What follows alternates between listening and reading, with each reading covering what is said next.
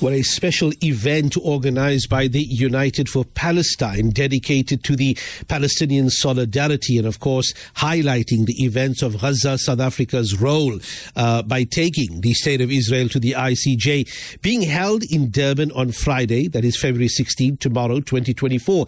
And this is at the Riverside Sufi Masjid, featuring an important message on Palestinian solidarity, as well as the relationship South Africa has with the Palestinian people and the cause of the Palestinian people. And that address will be from South Africa's Deputy President, the Honourable Mr. Paul Mashatile. Well, joining us to discuss the events is Imran Subrati, of course, who is with various organizations and events, and of course with the Palestinian Solidarity Movement. Assalamu alaikum wa rahmatullahi wa barakatuh, Brother Imran. Wa alaikum salam wa rahmatullahi wa barakatuh, Maulana Kalsani. Jazakallah, and thank you for having me on your show. And shukran jazakumullah khairan for joining us. Imran, talk to us. Could you tell us the significance of having Deputy President Paul Mashatile deliver a message on Palestinian solidarity, not of course only to the Muslim community, but whoever wants to attend, everybody is welcome, stream or live for that matter. The significance of having him around in the Durban community tomorrow. I think first there's a few aspects, but just to focus on two important aspects. The first thing is for us as a community to articulate and to express we are guided in our religion that we must be of those who are grateful. And we cannot underscore the fact that what the ruling party and what the government has put on the line for the people of Palestine is something we have to acknowledge. The first theme behind it is a sense of acknowledgement and showing gratitude. And the second aspect of it is against the back of what's happening at the moment as we speak in Rafah. There needs to be a greater drive worldwide by governments to speak out against the oppression, against the pending genocide, the final countdown that is going to take place.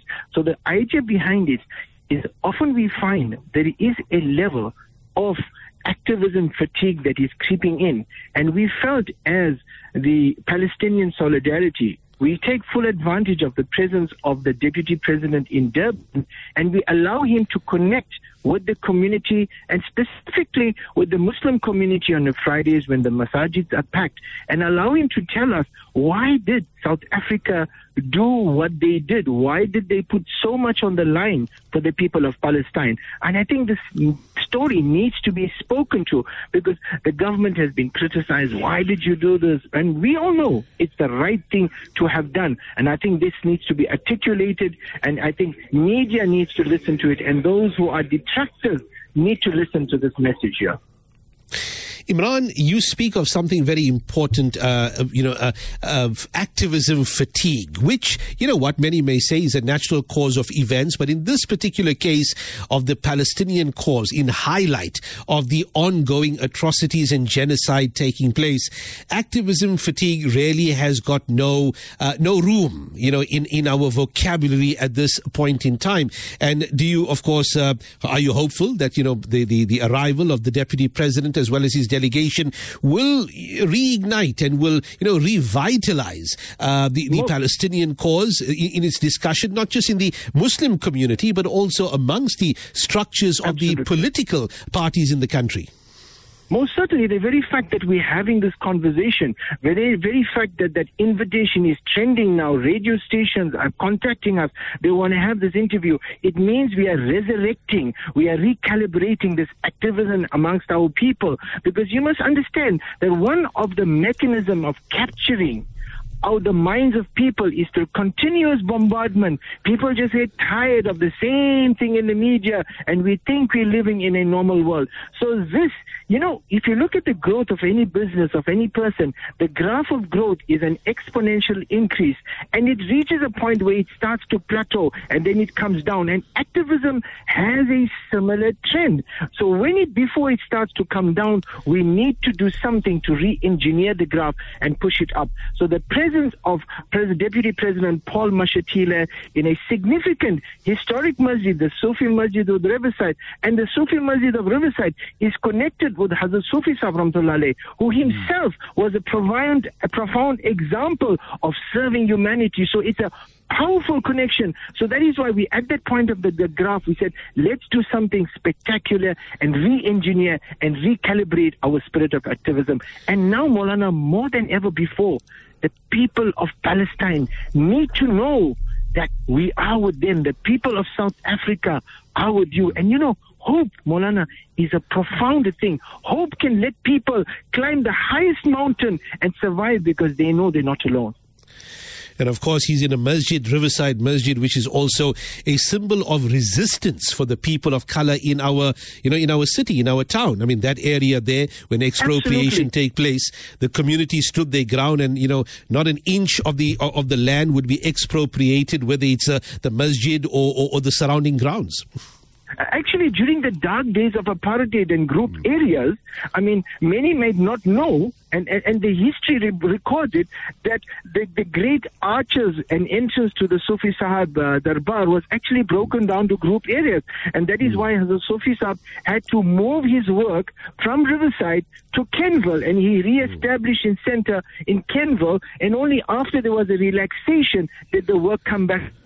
So they suffered. Hazrat Sufi Sahib and those behind the movement suffered the harshness of apartheid in group areas. So it's a profound melting pot of, we've been through that. And we thought, therefore, bringing him to this area, to this masjid, is a very historical significance.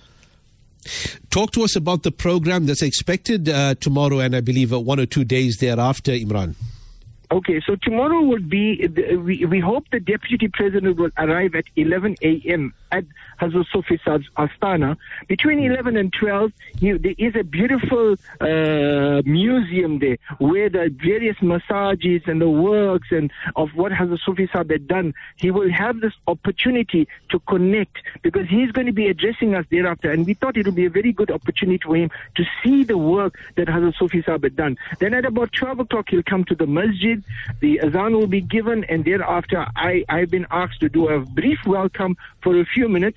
Thereafter, the Secretary General of the ruling party in KwaZulu-Natal, he, from a protocol point of view, will welcome the President to speak, and he will address us. The keynote speak will be by Deputy President Paul Mashatile, and thereafter he will partake in the namaz. He will partake in a symbolic namaz participation because he is asked to want to participate in it. So provisions are being made for him to partake in that. And thereafter, there will be a meet and greet because what happens there is a feeding scheme. Jummah lunch is fed to everyone who attend. So the Deputy President will spend about half an hour mingling with the people, meeting and greeting. There might be interviews, opportunities.